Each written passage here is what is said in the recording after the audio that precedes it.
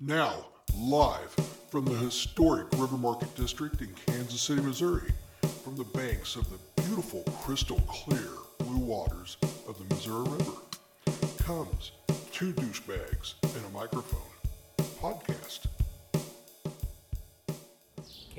Can you find the microphone? Can you dig it? Yeah. I knew that you could. Ooh, you're getting close. Oh my God.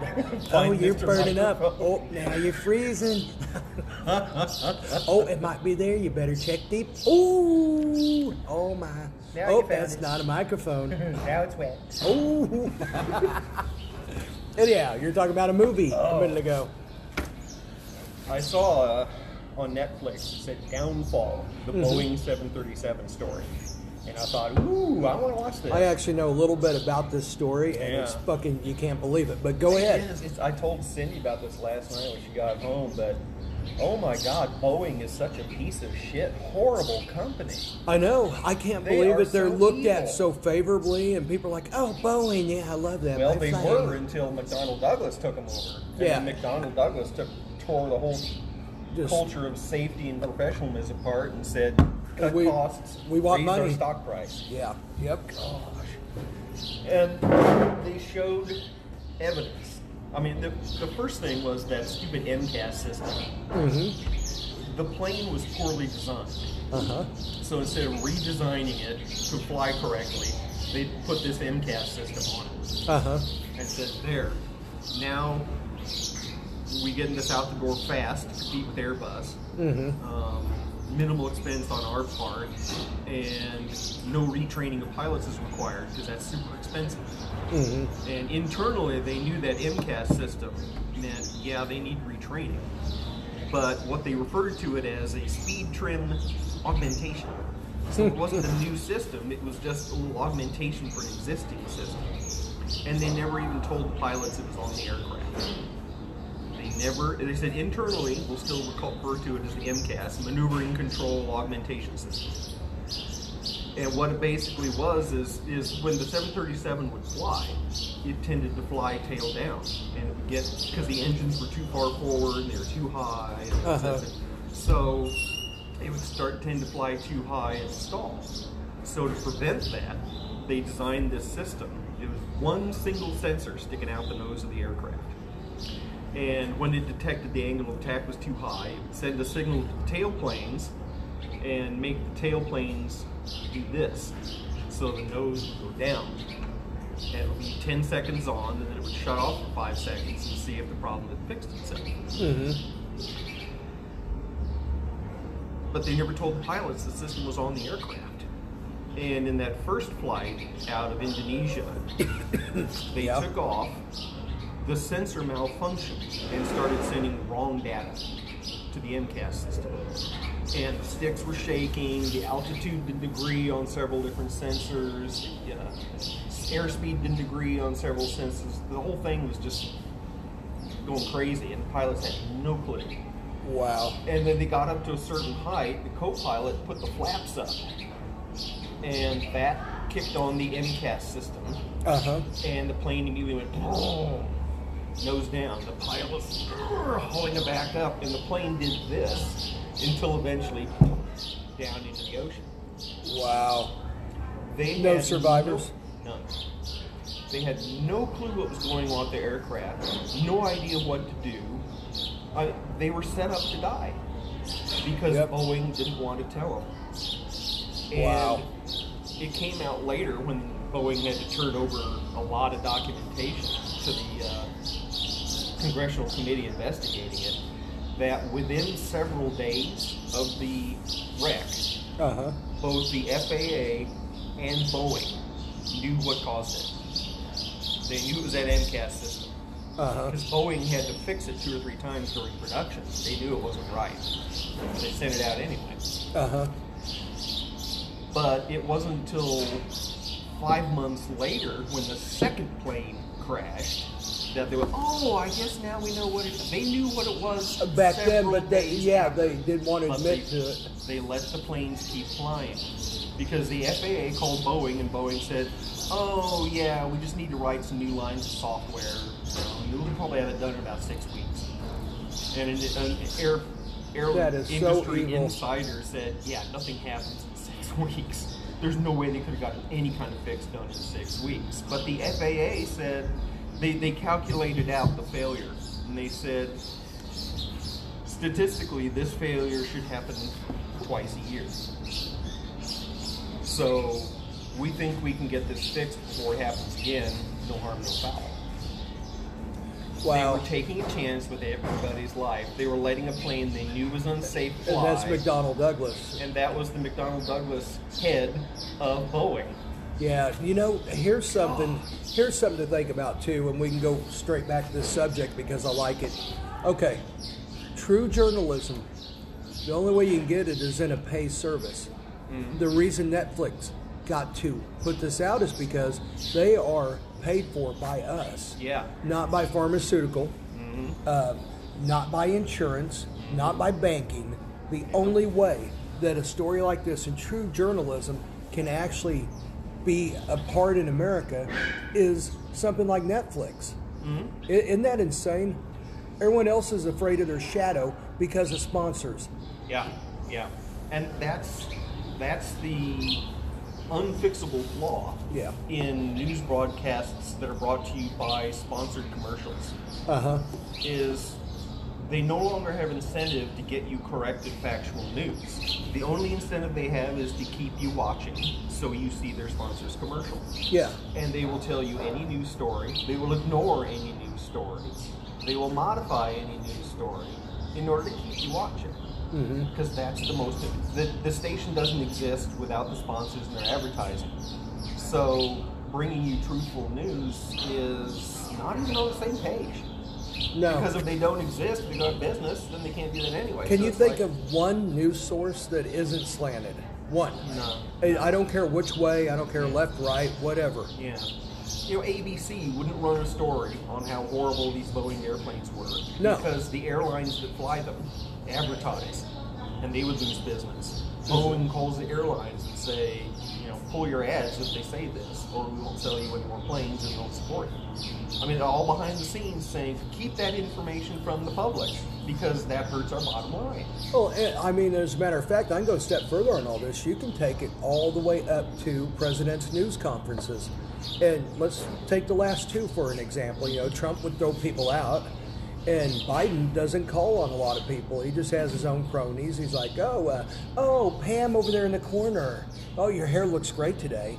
That was another chapter in the handbook of how to become a tyrant. It's controlled media. Yes. Only let out the news That's that actually- you want to let out. That's one of the best ways to do it is because people are sheep and they eat up what they see. I mean, Get them dependent on the media, and then change it to suit your needs. Yeah, it was like the comic. The guy's like, hang on a minute, I got to see how I'm going to feel today. Listening. Now, I'll tell you what, and this is what I feel anymore is if something really major is going down, I'll hear about it. Other than that, I want to hear the weather and sports. Yeah. Nothing else really. Yeah. I mean, there's some things that concern me. Like I posted this the other day, like here at the city market where we do this podcast every week. The weekends, they're going to start charging $10 for people to park. I heard that. Okay. Yeah. Now, that is going to kill these people in here that are coming from central Missouri and all over the place, is driving all the way up with gas prices the way they are. Yeah. Talk about the worst time of doing something like this. Kidding. And it's really ignorant anyhow, because people are coming here to get deals on everything, and people are needing people here to buy things, buy stuff off of the grid almost, most of these places don't charge you tax and all that. So someone has $30 to spend on potatoes, celery, and a couple of plants. Now they have 20. That's if they even come here now. Yeah. Who gets the money? Who gets the $10 per parking spot? I don't know. That'd be a great question. Yeah, because if the person getting the money isn't the person who built and maintained that parking lot, then that's total bullshit. That is bullshit. And anyhow, it's not. And actually, this parking lot right here would be great if you could get here on the weekends, but they block it off. See, so then you're forced to go to these parking lots out here that are going to charge you $10. Yeah. And I predict this, like many other Kansas City things, complete failure. And unfortunately, a lot of people are going to be hurt before they figure out this is not the right move. Yeah. Yeah. Hard times will hit, and then they'll dump money in to keep their businesses afloat. Hard times will hit. Yeah. I think they're already. They use up their reserves trying to battle this losing situation. Yeah, it's just Greed. ridiculous. And it makes me wonder if maybe they're trying to get people in the habit of paying for parking early, because this new ballpark downtown is really starting to gather some steam and clout. The new owner, Sherman, I think is his last name, he's coming in hot and heavy with this idea, and it might be a good idea. But the thing is, the parking situation in Kansas City's been dire. It's always been dire, and and then you add another element like, I don't know, 40,000 people to it, assuming we have a competitive team. If we have a competitive team, it's not unusual to get 30,000 on a weeknight. Yeah. It used to happen all the time. So imagine this right here, what we did today, parking here, okay? Add 30,000 people to that equation. And one of the answers is they're going to have to knock down some stuff and build some big structures, large structures that are just parking. Yeah, there's probably some lots that they could either are empty or convert to empty, and then Something, run a shuttle yeah. service from there. Well, I know the one right behind Anthony's restaurant, that hill there, nothing's been there for years. Why can't they level that off and build a big parking structure? Multi-use, anything, And then, tell people $5 to park here and includes the shuttle to the stadium and back. Yeah, that that would would go over very well. And that's assuming we do get a stadium, because funds are a huge issue right now, because, I don't see any reason to spend all that money on a new stadium when there's so many other things that need attention. Now, if they were going to build that ski shuttle like they were going to, but then their Build Back Better thing didn't go through, but if they're going to build that ski lift over Kansas City to get people everywhere, then I'd say go ahead and buy the stadium and forget that ski lift. Yeah. But since that's not on the table now, then yeah, we have other stuff. You know what I mean? If they're going to waste that much money, waste it on something that's going to give you some revenue. So The situation has also been set up well to start charging for parking everywhere, because for decades, mass transit has been ridiculed in Kansas City. It's always looked on as some lunatic idea. That Clay Chastain guy who was in I forgot about him. Yeah, he was run out of town. But the anti-light rail people would bring him back and put him in charge because they knew he'd turn off everybody. And that's how they kept killing light rail, is because they put Clay Chastain in charge on purpose, knowing no one could stand him, and they wouldn't vote for it. Yeah, and his problem was his delivery. Yeah. He'd come at him like they're a bunch of fools, but people are like, we're not dealing with this guy. Yeah. He was a good idea man, but he needed somebody to speak for him. Yes. Somebody who could schmooze a little bit.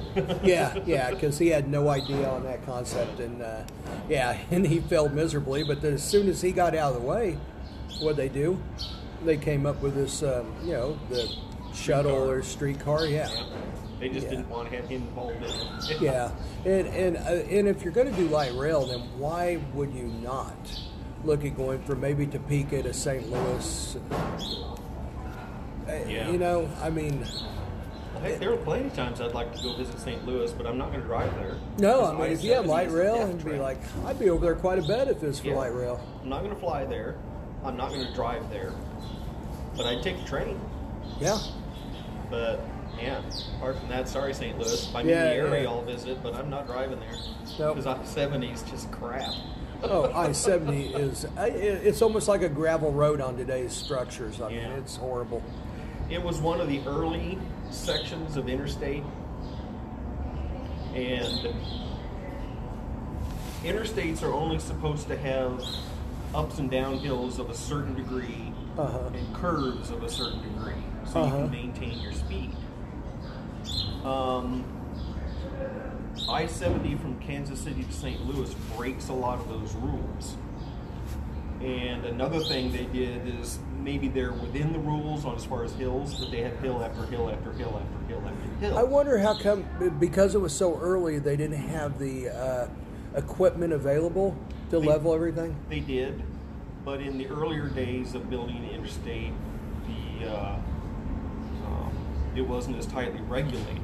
So they'd send someone to Missouri and say, okay, here's our plan, and then the Missouri person would take over and say, okay, how can I make the most money off of this by routing it wherever the hell you I go want. through Colorado and I-70, I mean, yeah, you're going to have ups and downs. They couldn't really help that because the mountains are so steep, but Yeah.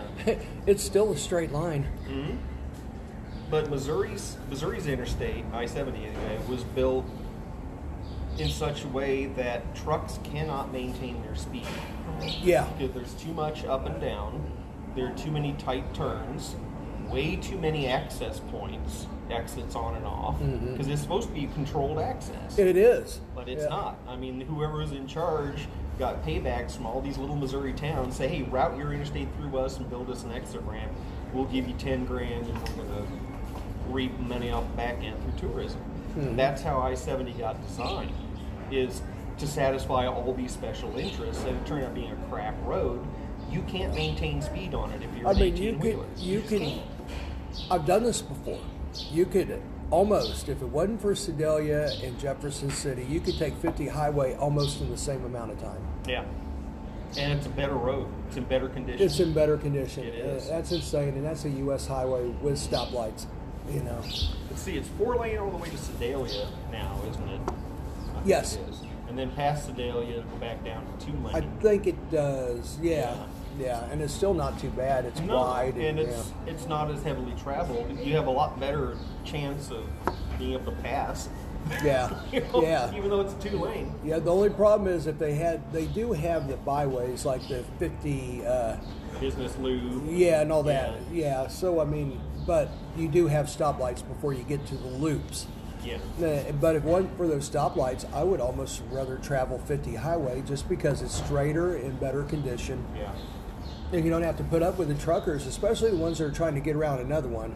And they have that governor on there that won't allow them over so many. So they sit there both chugging up the hill at the same speed. Yeah, and everybody Neither back could here go any faster. everyone's going insane because they're 10 miles under the speed limit. And then you get the people in the back up getting pissed and starting to zip around. Yeah, and then really unsafe because they're like, you know, one truck's closing in on the other, and they're like, I can chance it. Yep. Go I'll through squeeze it. my ass on in there. Yeah. So Yeah. But I-70 just needs to be totally redone. But I don't imagine anyone ever wants to spend that much well, money. and here's a trust issue too, because they wanted to do this several times. Okay, and they came up with a tax. If people really trusted the tax system, you know, because the lottery says it's supposed to be for schools, Yeah. you know, Yeah, well, that worked out. yeah. Casino's been here how long? The schools are still shit. Yeah, they're That worked worse out than ever. great. Yeah. So no one trusts it when they go, oh, we need to redo I-70. You're like, yeah, we do. But no, we're not paying for it because you're going to wipe the ass with your money and then blame it on someone else. Yeah. Yeah. Back to the Boeing 737. Oh, yeah, that's right. Yep. In the intervening, I mean, after the first crash, Boeing started hammering the media. Plane is safe. Plane is perfect. Has to be pilot error. I mean, they were hammering these Indonesian pilots. They're not as good as American pilots. Yeah, they are qualified to fly in American airspace because their restrictions are so lax. They were blaming the pilots left and right. Boeing already knew it was their stupid MCAS system that crashed the plane, but they're out there slandering the dead pilots. Love Isn't it. that America? And then 5 months later, the one out of Ethiopia took off, had the exact same crash. Now, in this case, the Ethiopian pilots were certified to fly in American airspace. They did it every day. There was a nonstop to D.C. Every single day. So, yeah, these were well-qualified pilots. And number two, they were told that the MCAS system was on their plane, and they were told how to turn it off. So the plane took off. the sensor malfunctioned again. And that's another thing. One tiny little sensor. You never have a single point of catastrophic failure on an aircraft. No. You build in 2 or 3 redundants. Yes, everything. I mean, like from engines on down. Yeah. Everything. Brakes. It was a single point of failure on a critical safety system. Yeah. That's bad engineering. That is bad engineering. No way you can say that it's not bad engineering. Well, it goes back to McDonnell Douglas, and when they took it over. Pinching the pennies, yes. Yeah. So anyway, these pilots are flying, and the aircraft is starting to do the same thing, and they're heading down again. They know what to do now. They turn the MCAS system off. But according to internal Boeing memos, you have under 10 seconds from the onset of the problem to turn that off, or you can't recover. Wow. Yeah. And that was the case when they sent all those planes out in the first place and didn't tell anybody about it. Uh-huh. So these pilots, they knew what to do. They turned it off within the 10 seconds, but by that time, the tailplane was in the jacked up position to force nose down, and they were going so fast that the air pressure wouldn't let them pull that tailplane down. They were sitting there, and they couldn't move the yoke because it was jammed in that nose down position. So they just went and nosed right in at 500 miles an hour. So they did everything right, but the system had already Well, like failed you said, they didn't. so Yeah, they didn't. catastrophically, there was no chance of recovery. From the moment it started happening, they had no chance. They did everything right, they still had no chance. And Boeing knew it. Boeing designed the aircraft that way. Boeing hid it. Boeing lied about it. Like a year later, the CEO, Muhlenberg, was called to testify. Mm-hmm. And they made him turn around and look at all the relatives of the people who died, holding up pictures of their loved ones that died. Uh-huh. They said he resigned 2 months later. He resigned a millionaire. He got Yes, he $62 million in stock. I'm surprised they didn't find him somewhere in a lagoon. You know. But new management took over, and then eventually the government sued Boeing for intentionally defrauding the FAA. Then again, about the MCAS system. a slightly different note. Where did that money go when they won? Because I know the government won. Yeah. You see, that's bullshit. $2.5 billion that Boeing had to pay for knowingly putting out an unsafe airplane, allowing it to stay in service while people died, lying about the cause and the fix. They get off with $2.5 billion in fines paid to the government. No criminal prosecution anywhere.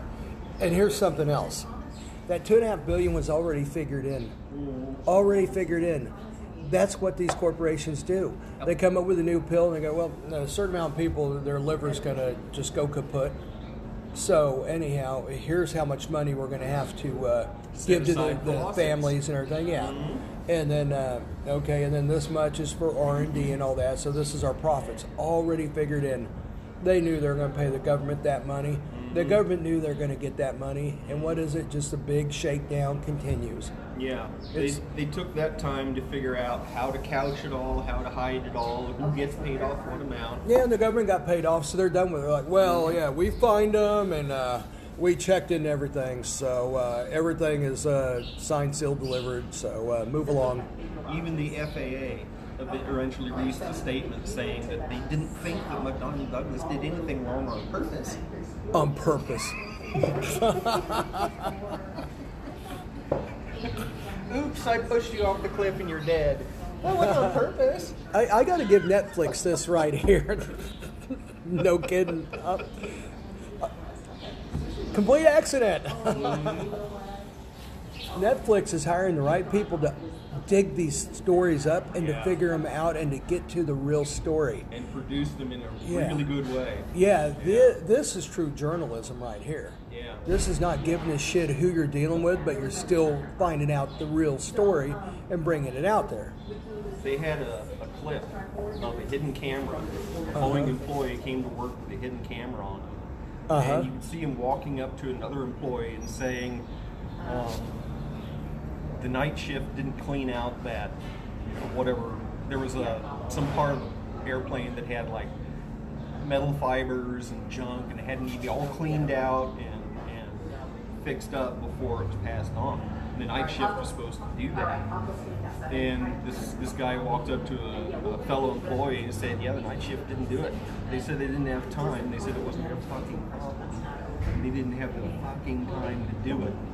And the guy he's talking to just goes, his eyes get big, his mouth drop open. And he literally stands there for about 10 seconds, not knowing what to say. And then he just turns and puts his head down on the aircraft he's working on. He's like, oh my God. He just can't believe that management had just told him to send a defective airplane on its way and get it out the door. And there it is. The employee was told, and employees were told, do not document anything. Employees were starting to say, this aircraft is unsafe, quality control is shit, there are problems here. Whereas before, management would shut down the line and said, okay, tell me what's going on. Now, management would attack the employee, fire them, and fire anybody who wrote anything down on paper. The company came out with a directive saying nothing is to be documented, nothing written down, so we can maintain culpable liability,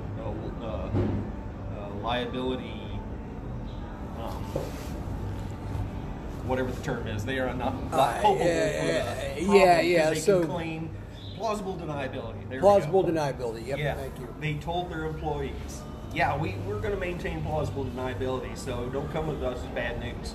And that became the culture at Boeing. Don't go to your boss with bad news. Yep. No, that's, yeah. I mean. And now the 737 MAXs are flying again. And they say, oh, yeah, they're safe this time. Yeah, that's what you told us last time. Yeah. And then another plane load of people died. I will not get on a 737 MAX ever in my life. I will not do it. Well, I know that plane is unsafe. The smart airlines designed poorly. Are going to get rid of all those. Yeah. In fact, I'd rather fly on Airbus from now on than any Boeing aircraft. That's saying a lot. Airbus it was like mid-90s when McDonnell Douglas took over Boeing. Any plane built from that point on, I don't trust. Any plane maintained from that point on, I don't trust.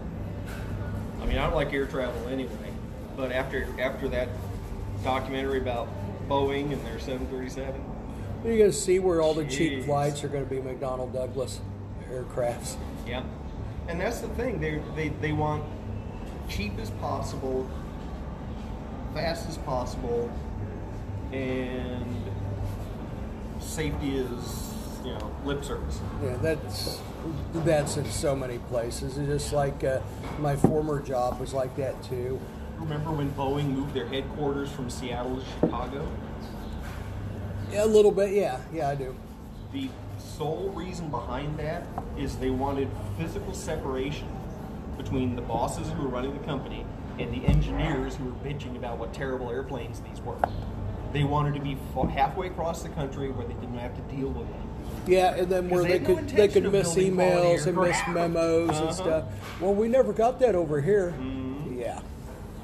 And you think of the 737 debuted in 1967. So at the time the MAX 8 and the MAX 9 were designed, it was a 45-year-old design. Wow. And even the airlines were saying these things need to be retired and replaced. They're old, they're just not cutting it anymore. But Boeing knew if they had to design an aircraft from scratch, they couldn't get it on the market for another 7 to 10 years. By that time, Airbus would have put them out of business. So they take some existing technology, do horrible bad engineering on it, shove it out the door as, here you go! And they sold hundreds and hundreds and hundreds of them. God. Every one of them is flawed. Every one of them wants to fall out of the air, except all these old crappy subsystems they put on to try to get the pilot to fight the aircraft and stay in the air. I mean, we're laughing, but it's really Max disgusting. Wants to crash. The way it's designed, it wants to crash. And they have to put extra crap on it to talk it out of crashing. That's not a safe aircraft. There's no way you can imagine call that a if your safe car was aircraft. like that. They have all this stuff on there so it can steer okay. Like, yeah, that's just I mean, the Air Force built an aircraft like that. It was, I think it was the X-29. Anyway, they took a swept wing aircraft and I know what you're swept the talking wings about. forward. It looked like those horribly ugly reverse flying bees that you've seen. Yeah, I called it like the giant robot. Remember the old? To me, for some reason, it looked like that Johnny Sacco. Oh yeah. Yeah, the giant robot launch deal. Yeah. Anyhow. Well, the X-29 was by design just insanely unstable. But that's how it got its maneuverability. There's no way a human pilot could react fast enough to control the airplane in flight. So they developed a computer-controlled system that, when the pilot's holding the stick, he's not actually moving any control surfaces. When he moves the stick this way, it tells the computer, I want to bank left this much. And the computer issues the correct response, control changes, etc., etc. Or if you're trying to do something impossible, the aircraft will just ignore you. But without that computer-controlled system making thousands and thousands of decisions a second, that plane is unflyable. And it was intentionally designed that way because you can get outrageous maneuverability by letting it get completely out of control and then reestablishing control. Wow. You can make a maneuver that puts you in like this horrible flat spin or whatever, and then the computer, figures out how to get you out of it, and you've made this insane maneuver and gotten behind the guy you're trying to shoot. But it turned out it was just way too complicated. It was so hard to keep the plane even just flying that computers weren't complex enough, they weren't fast enough, that just, they were having crashes and the plane could barely perform. And it's like, yeah, forget this. They could do that probably now with very complex computers, but they figured out a better way. They don't have to make it a super unstable aircraft in order to get maneuverability. They learned how to change the configuration of the aircraft itself to make it temporarily unstable and then switch back. The X-29 was unstable all the time. The modern aircraft can get unstable and make these crazy maneuvers that you can't make if you're actually flying normally. Yeah. And then they can recover from that. So it's like controlled chaos. Wow. Yeah. But you don't put those on commercial aircraft flying passengers across countries. No. But that's what Boeing did. Yeah. They designed an inherently unstable aircraft and then threw on a system to try to fix that. And unless that system is absolutely bulletproof, then that's bad design. And there's no way around that. I don't see how anyone can say, oh yeah, well that's fine to make it a death trap and then throw in one extra thing that keeps it from killing you. No. What's wrong with the traditional way, where you don't have to do that? It's like telling everybody, we're going to let people shoot at random, but it's up to you to wear body armor over everything. That's a good way of doing it. Yeah. Yeah. And remember Captain Sully, who landed his plane in the East River? Yeah, I love it. He testified. He did. Oh, yeah, cool. And he was. They only showed him a few times, but man, that guy knows his stuff. When one of the Boeing executives was reasserting, he's like, it's safe, and here are the procedures, and if you follow procedures, everything's going to be fine. And Sully said, it's not the responsibility of the pilot to make up for shortcomings of the aircraft. And I thought, wow, exactly. And that just ripped Boeing's argument apart. Because Boeing kept saying, well, we fixed it, it's up to you to do it right. And Sully was saying, no, you made it semi-functional. It's up to you to make it absolutely functional so we don't have to think about it. I mean, you're talking about a guy, if you listen to the transcripts or the recording, probably the recording, it's like, well, we think we can get you in JFK in 10 minutes. Nah, we'll be in the Hudson. Yeah. Well, what about later? Nah, we're going to be in the Hudson. Yep, we're going to be in the river. Yeah, the Hudson, right? Not the East River. Yeah, the Hudson, I believe. Yeah, if they landed in the East River, they probably would have all got contaminated by toxic waste. The East River's horrid. Or hit Roosevelt Island. I think that's in the East River. Anyhow, he was so calm and collect, like he was really sure. He's like, nah, we're going to be in the Hudson. And all the, the air traffic controllers are like, we can get you in. He's like, nah, we're going to be in the Hudson. And that was so brilliant because he knew he could land in the Hudson with minimal risk. Yeah. trying to divert to another airfield. Disaster. If he didn't make it, they'd all die. Yes, he knew that, and that's. So I can land here, and we're probably all. He should have ran for president, actually. He probably didn't want it. Yeah, no. He's an honest guy, so he's like, nah, no, thank you. Yeah, he's an honest, intelligent guy. Yeah. That takes you out right there. Oh yeah. Yep. Yeah. So no, everything that you just spoke about is why I don't get too critical anymore about people that reject the idea of vaccines, because all they have to do to discredit anyone that's like, well, you need to get that. Maybe you do. Mm-hmm. Okay. Maybe it will, help save lives, right? And I think, I got mine. I'm triple. But the thing is they go, yeah, well, what about this? What about that? What about this? There's like 100 different cases that tells you that everybody's a liar for money. Mm-hmm. And, it tears your stance of, well, you should believe the government and what they say. Mm-hmm. Totally to nothing. Live from his underground bunker underneath the Little Blue River, another exciting episode of Ask Mr. Creepy. That's right, Pilgrims. I'm here for all your questions. Email me at MrCreepy72@mindspring.com. Woo woo. Talk to you then, bitches. Mr. Creepy, I had a question for you. I was in a public restroom the other day at a restaurant, and I was peeing, and the guy in the urinal next to me, he just was paying a lot more attention to me than him, and he was, I hate to say it, but he was meat gazing. Oh my. So what you're saying is he was deliberately looking at your penis while he was pissing? Yes. So not even looking at his? No. Just always yours? Yeah. Well, he made eye contact with it. Well, number one, we must admit that it's perfectly normal to look at another penis, because some people, have that little bottle cap head. Some of them, they got a little thimble. Some of them, they got a huge shaft and a little bottle cap head, or they got the opposite, a little shaft and a huge head. Some are kind of discolored. Some have a huge pee hole. You just never know what you're going to run into. So I think it's perfectly natural to look over there and go, oh my God, that guy's so big, but oh my, look at that. Oh, God played such a trick on that guy. Oh, jeez. That huge man with that small penis. Oh, God. Can you imagine looking down at that every day and going, why me? Why this has to happen to me? This is utter bullshit. But anyhow, Mr. Creepy has some pretty good ideas of how you can get through this. Yeah. Number one, you look him up in the eyes. You look back down at your penis. You look back up to let him know that he's looking at your penis. And then you look him in the face again and you go, oh my, look, the scabs have healed.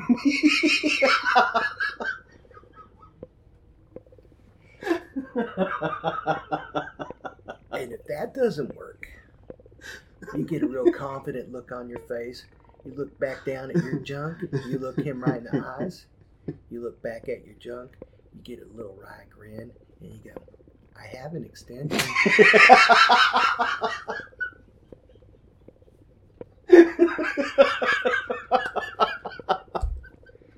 And if said meat gazer just keeps staring, I've got another one for you.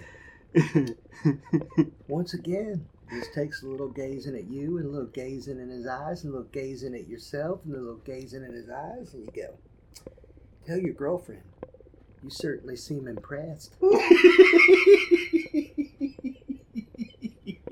Or Mr. Creepy's personal favorite. Now this one, if this guy doesn't leave on this one, get the fuck out of there. Because that guy has got something really wrong with him. You look down at your penis, you look back in his face, you squint your eyes and you say, oh my, I ate too much buffalo sauce. My pee-pee mist sure burns my eyes. If that guy doesn't run the fuck out of there, he's a fucking psychopath. And he's gonna fucking kill you. He's gonna kill you and he's gonna wear your penis. You get the fuck out of there, because that guy is no good. So, oh my, okay. You go through them with all those steps because it said penile gazer. All right, ladies and gentlemen, Mr. Creepy out.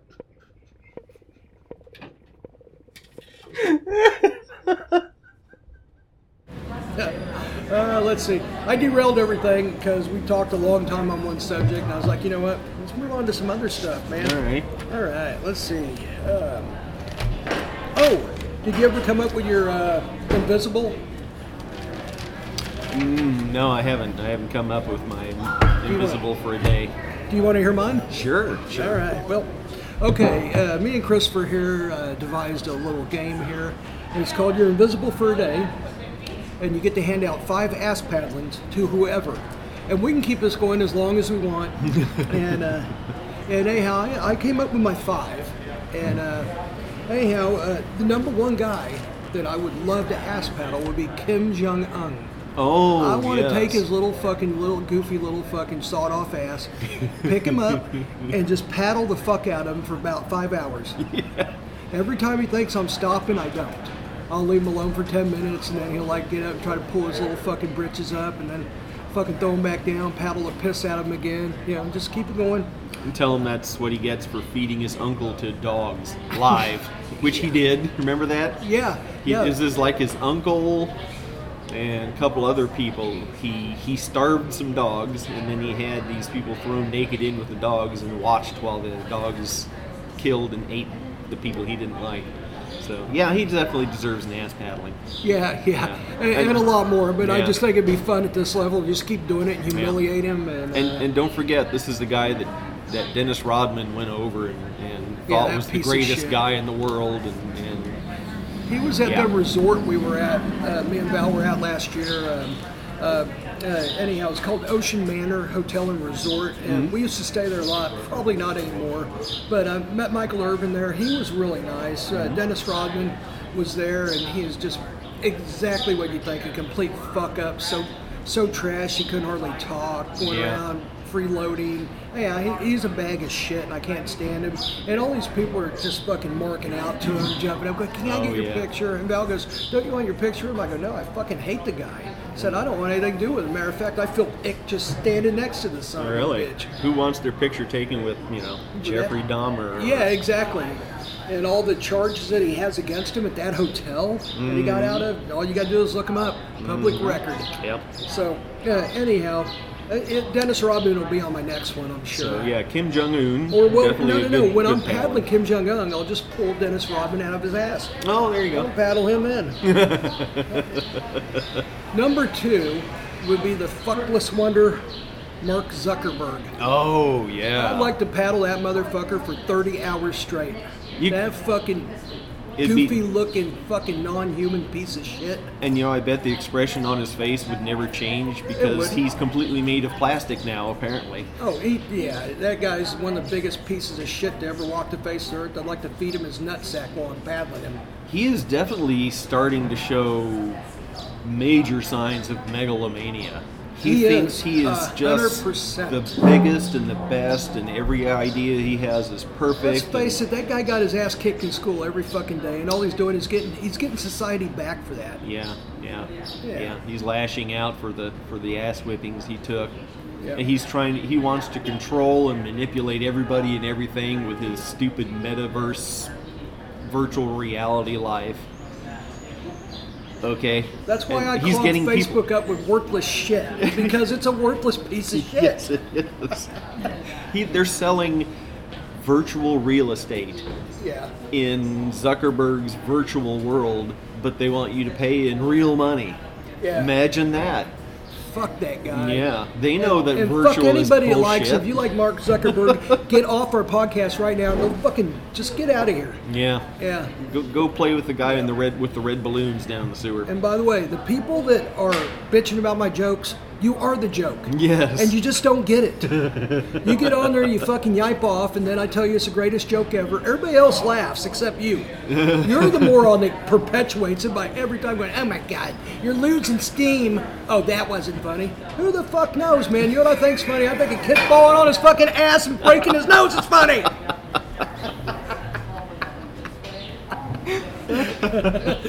Anyhow, okay, number 3. Moving right on. Number 3, ass paddling, is anyone I hear mispronouncing the word schedule. schedule or however the fuck they say it. Schedule or Yeah. Anybody that says it like that, schedule or whatever, they need an ass paddling. It can be anybody. I don't care who it is. If they mispronounce that word, they need an ass paddling. Yeah, I can see that. This number 4 I covet, and I almost put him at number 1, but I kept him there. Skip Bayless. Oh my God. Oh, okay. He'd be on my list if he wasn't on yours. You know, you can put him on your list. You can paddle him too. Yeah. Skip Bayless has about as much appeal as a 10-year-old piece of bubblegum stuck under the seat of a porno theater. That's about how worthless Skip Bayless is. Worthless piece of dick skin, Skip Bayless. That guy, it doesn't matter. You could have the best thing since sliced bread. We do. Patrick Mahomes.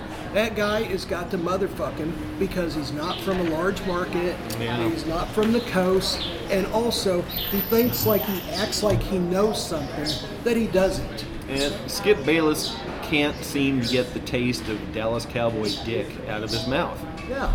Because if you're not Dallas Cowboys, then Skip Bayless thinks you're not worth anything. And if you are the Dallas Cowboys, then he hits his knees and opens up.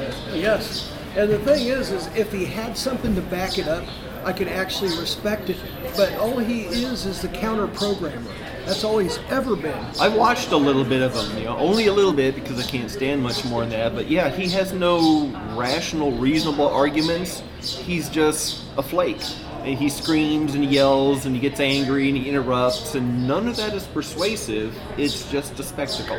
Well, none of it is in intelligent, thought-provoking, just counter-programming. Whatever comes his way, he's going to go the opposite way. Yeah. And so, to me, that means he's playing a role. What you see on TV is just a character. And he's coming up with the script or the script is being handed to him. It's like when Bob Gretz went to work for Carl Peterson and the Chiefs. That's a great. Bob Gretz started out as an okay sports journalist in the town. As soon as he went to work for the Chiefs, he became Carl Peterson's marionette. Mm-hmm. You could see Peterson's hand up his back, making Bob Gretz's mouth move up and down and say whatever Carl Peterson wanted him to say about the Chiefs, and making sure he never said anything bad about the Chiefs. Yes. Yeah. No, that's great because before that, Gretz he was kind of a. He'd get on people's nerves a bit because he was pushy. He's like, I want to know. I'd push. He wasn't what I call a heavy hitter. No. But he could provoke a good thought here and there. He could push a point. But yeah, after he went to work for Peterson, he was completely different. He was just a hand puppet. Yeah. And what do they say, Jim Nantz? He's pretty much that way for professional golf. Apparently, on the recent Masters golf tournament, it was just from start to finish a Tiger Woods love fest. Even when he was way out of it, had no chance. He was like 32 strokes back. If I watched, I could tell you, but that would not surprise me at all. But I read an article about the coverage, and this person who wrote the article was very plain about how sickened he was about just the constant ass-kissing of Tiger Woods. It's like Tiger was completely irrelevant in that entire Masters tournament. But instead of showing you somebody actually making a putt that counted, they would show you Tiger Woods, taking his gloves on and off, waiting for his chance to go. They would cut away from the actual sporting event to show Tiger Woods just because he's Tiger Woods. And apparently I didn't watch any of it because golf bores the crap out of me. Me too. But apparently a lot of people objected. There are, the article printed a number of tweets from people saying, shut up about Tiger Woods already. They're just trying to force him down the throat. And I was reminded of Ben Roethlisberger's last game at Heinz Field last season. The commentators for the game It was awful, wasn't it? They could not quit kissing his ass They completely disregarded Roethlisberger's The criminal GHBs, record, Yeah. the performance-enhancing drugs, the rape charges, the charges. the It's sexual not one assault charge. charges. There were like 4 or 5 of them. Sexual Yeah. harassment, abuse, but all of that gets thrown out of the window because, it's Ben Roethlisberger and he's been so wonderful and never we want to did sell like a him. bunch of his jerseys. And it's like, I never did like the guy, and I never will. I think he's a piece of shit. I never had much. Basically, he looks like Will Ferrell trying to pretend to be a football player. He does. I mean, how much Big does old the guy look like? looking motherfucker. Yeah. He looks like Will Ferrell in an ill-suiting role. But if and then Aaron Rodgers too. They started kissing all over his ass, even though he's a creep and a jerk, and everyone knows he's a creep and a jerk. Yeah, but that's right. all of a sudden, it's the NFL broadcast, and last chance to pimp his jerseys and get everyone to spend money. Why don't you just put O.J. Simpson back on broadcast then? I wouldn't be surprised. Because at I least would he was not be found surprised. innocent. Yeah. And I think his son killed Nicole anyway, and he covered for it. That's under a lot of debate. Yeah. I I mean, mean- for a while there, it was like, OJ did it and he got away with it. And then somebody was like, well, he didn't do it. And you think, You had a you worse idiot. relationship with Nicole? Yeah. But Him, you his start son. you start looking at all the evidence that OJ's team used to acquit him, like the glove not fitting. It's because it was his son's glove. And the extra blood that they couldn't identify. You see, and the reason O.J. had to keep his mouth shut was Mm-hmm. double jeopardy. There wasn't any, because if it was his son, he could be tried anytime. He could be tried right now for it. Yeah. So he's got to go around as a murderer if he didn't do it, and it was his son. He's got to go around as a murderer and play a fine line. Well, even now, since OJ was put on trial and acquitted, if they brought OJ's son up on charges for killing Nicole Brown and Ronald Goldman. I remember the Goldman part, but I can remember his first name. Oh. Everything in that first trial would be used to create reasonable doubt. The same defense attorneys that were saying, OJ didn't do it, he didn't possibly do it. If his son was on trial, those exact same defense lawyers would be saying, but his son didn't do it because his dad did. See, look at all this evidence. And they could do that because OJ's already been tried and I never acquitted. thought about it like that. You're right. And they can't It'd be try really- him again. It would be too easy. Even if they found a ton of new evidence, they could not try him again for the same crime. It would have to be a different crime, You're right. like trespassing or Well, I mean, violating someone's civil rights. But Just he's like already the- been tried for murder. just like him going to Never prison, try him eventually again. going to prison. I mean, that whole thing. yeah, I- they set him up and busted him Yeah. just Yeah. because And it wasn't, I mean, maybe they thought he was guilty, maybe they didn't. I think it was more like all the mud he slung and the Mark Furman stuff and how, Yeah. I think that all of that was like a get back. It's like, Oh, yeah. you hurt us, you hurt our Yeah. whole establishment here, you cast this kind of shadow on us. That, they wanted to throw some mud on OJ to make it to get people thinking, well, maybe he's not such a nice guy after all. Which he really wasn't. I mean, it 'cause- really did ruin careers. Oh yeah. It ruined a lot of careers. You know whose career it made? Anyone named Kardashian, Oh, God. because he was one of the defense attorneys. Yeah, Robert Kardashian And was. that's how all those Kardashian whores got famous, is because their dad defended O.J. Simpson.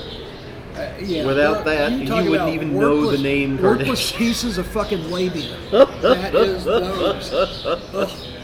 God, I can't even look at those whores, And in a way, you can't really blame them because they grew up being manipulated by their mother. I mean, actually, it's genius by Chris. yeah, Kris Jenner's she figured it plan, out. I mean, it's kind of like the Osbournes, only the other way around, It's or like, the Jacksons, or the Jacksons, yeah. or the Osmonds. The Osmonds is another one, yeah. It's the parents exploiting their children's talents Then or again, whatever. let's face it, Ozzy's children would not have a career if it wasn't for that. That's true. Especially Kelly. Yeah. I can't watch her on TV for 3 seconds. No, I'm sure she's totally different in person, but the character that she always plays on TV, is annoying as fuck. oh, she is so obnoxious and revolting. That the character she chooses to play, that I literally would have to get far away from her because I would worry about my ability to control my arm. because I would just want to smack the shit out of that stupid face. I would agree. And I have no right to do that, so I need to just get away and avoid her forever and ever, which I will. And as far as Ozzy goes, his singing ability, not the best, really not that there. But I've always looked at him kind of like a backdoor genius. Yeah. He doesn't realize how genius what he's done and portrayed is. He just doesn't. Yeah. You know, his famous exploitations of alcoholism and drug abuse, how it led to him being even more famous. Absolutely. I remember one of my, I think I might have told you this, but this is a podcast. So anyhow, one of my famous ones is Brad Gillis. You know, Brad Gillis replaced Randy Rhoads right after he died because he was the only guitarist that could like pick up a guitar and learn some of those, at the time, very complex pieces that Rhoads, you know, performed on and wrote in the first two Ozzy solo albums. So anyhow, they had to get Brad Gillis because he'd come up there and he's like, okay, I can play these hit songs pretty well and I can play the solos pretty well. So, and Ozzy actually asked him to be part of his band, and he was bent on Night Ranger, which he did very well with. So he didn't want to be part of Ozzy's band, but in his book, this is one of the things that makes Ozzy famous, is he said that back then they did a gig like every 5 days. They didn't do one every other night like they do now. Yeah. Well, now Ozzy probably do one once a month, if he does one at all. Yeah. But, okay, it's like one every 5 days. So they go to the town that they're at, because it was a system. It's like, okay, we're going to go there 5 days ahead of time, and by the time Ozzy gets done partying and burn out after 4 days, he'll find his way back, and then we'll get him on stage. Sharon was becoming increasingly worried because Ozzy disappeared in Dallas. Nobody knows where he's at. Nobody even seen him. They're like, oh shit, hopefully he's not dead, you know. Yeah. You know, he was all fuckered up. He was depressed about his friend being killed, you know, in that plane wreck, and you know. And all of a sudden, Ozzy shows up, like, at the hotel room, like, the day of the show. And, you know, and Sharon's, like, freaking out. And he was bald. He shaved his head. Oh my God. And everyone's like, you can't go on stage. You're a rocker. You can't have a shaved head. So he goes over to this closet and he finds this wig, this long wig. He fucking throws it on. He goes, there you go. I got long hair now. So Sharon's like, yeah, you're going to have to wear a wig. So anyhow, I guess it was that wig that they decided to wear. But he goes, before the show, he goes over there, he takes that wig, and he goes over, he looks in the mirror, he grabs a bottle of ketchup off of Brad's, like, little burger tray deal, and he takes his ketchup and he throws it all over his head, and then he puts the wig back on. So Brad's like, oh shit, this show is going to suck. This guy's so blasted out of his brain. Oh my God. So anyhow, he's out there and he's playing, and about midway through the show, he pulls his wig off, and it looked like there was blood everywhere, like he literally just tore Ripped his entire scalp off. Yes. Oh my gosh, that's genius. He said that the crowd was like, ugh! Everyone was like running, vomiting, screaming. He didn't have to wear the wig anymore. And then after that was the famous photos of him Yep. shaved head. That is the backdoor genius I'm talking about. He was just fuckered up and thought that was a great prank. Genius. Man, you talk about people, you know, I was at that show where he pulled his scalp off. No, he didn't. Jim Morrison is that way as well. He was not a great singer, but he was a very emotional singer. He could convey Yes. emotions very well. And The lyrics, Yeah. also the deep-seated lyrics, the what would you call it? Dark, cunning. he wrote a lot of poetry. And he wrote it Yeah. as poetry first, instead of trying to, write it as song lyrics. But something I find it interesting to think about is if Jim Morrison had never done all those outrageous things off stage, and if he had never done the things on stage that got him arrested, if they were just judged by the musicality and just like a straightforward live performance, they would have had a brief, successful career and then It would have forgotten been nothing. about. It would have been nothing like Yeah. it. No, his antics fed into it. Yeah. But there was a time when Morrison had grown his beard out, really heavy, which I remember he did on didn't look occasions. he didn't look the same. He looked like Charles Manson on steroids or Exactly, something. Yes. exactly. He got arrested because he'd crashed out on somebody's front porch and was I remember sleeping the there. story, yeah. And someone thought he looked like Charles Manson, called the police, and they had him arrested. And his management... Is that where I got that from? I think so. But his Okay, management anyhow. team played All right. it up huge because, this was 69 and Manson was just recently in the news. Mm-hmm. And his management team played it up big time because it's publicity, even though it, compares their singer to some degenerate murderer.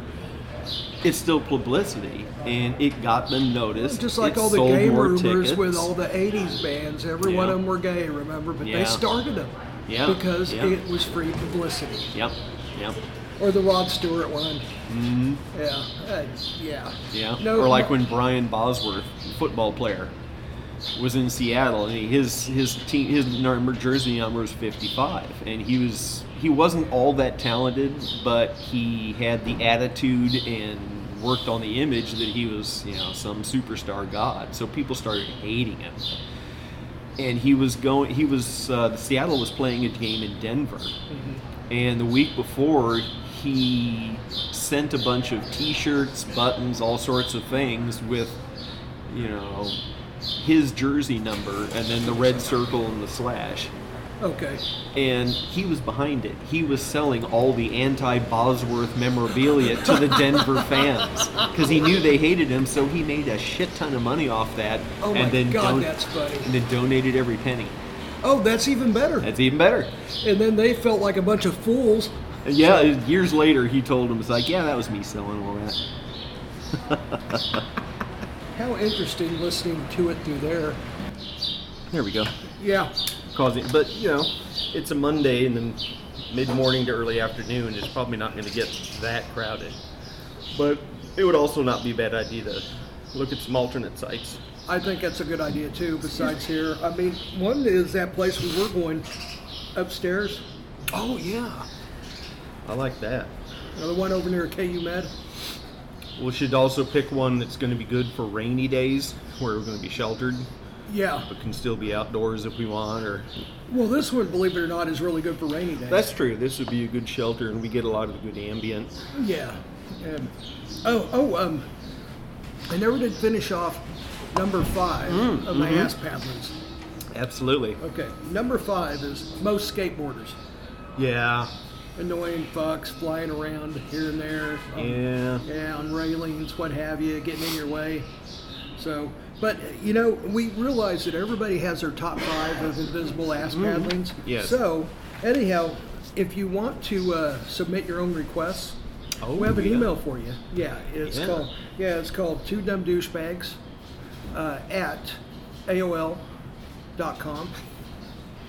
So go ahead, feel free to break off an email to us about your ass paddlings. And anyhow, send them to us and we'll read them. So, I think that's a great idea. It is. And when you're talking about most skateboarders, it probably would be a good idea to start with Tony Hawk. Yeah. Just because a guy his age shouldn't have anything to do with skateboarding I anymore agree. unless he's sitting behind a desk selling them. He And I would shouldn't be love out to there just getting his see ass him, on. all of a sudden just get him up, just like grabbed and like ass paddled. And be like, With a skateboard. with a skateboard. With yes. a skateboard, yes. That would it would just fit, It would. It's like if you're gonna beat Skip Bayless, it ought to be with like a Dallas Cowboys helmet, maybe, or Yeah. Jerry Jones's dick, or Yeah. The only thing about Skip Bayless is you'd have to worry about the helmet itself, maybe falling in. Mm-hmm. Yeah. True, and then you'd definitely have to burn that helmet afterwards. That would be like biohazard. No, I just let him have it. It's dump. your helmet. You love him anyhow. Yeah. I guess it would not be unfair to call Skip Bayless a Dallas Cowboys cum dump. Yes. Yeah. Yep. I think that should be his name. Yeah. He's Skip like, cum please, dump Bayless. please jizz on me is Yes. what he wears a sign. Please jizz on me, Dallas Cowboys. Yeah, that fits. Yeah.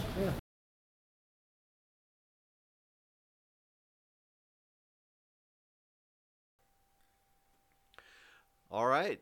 So there we go. that's kind of like the intro version for our podcast. This is intended to be our premiere episode. So this abortion is over, but there will be plenty more to follow. Yes, this is kind of like just 2 fingers in the bottom of your glass, or 2 fingers somewhere else. Just something just enough to give you a taste. Just a little tip. That's it. The whole thing. The meaty shaft is still waiting. There you go. We just had to go ahead and say that. That's right. I always wanted to say meaty shaft on a podcast, and there you go. Yeah. It's all right, you fucktards. We're getting ready to leave. Anyhow, entertain yourself for, I don't know, another day or so. You'll probably get another podcast if you guys are good. But if you don't like it, fuck you. Peace out. Dig yourselves, baby. Yeah, go die.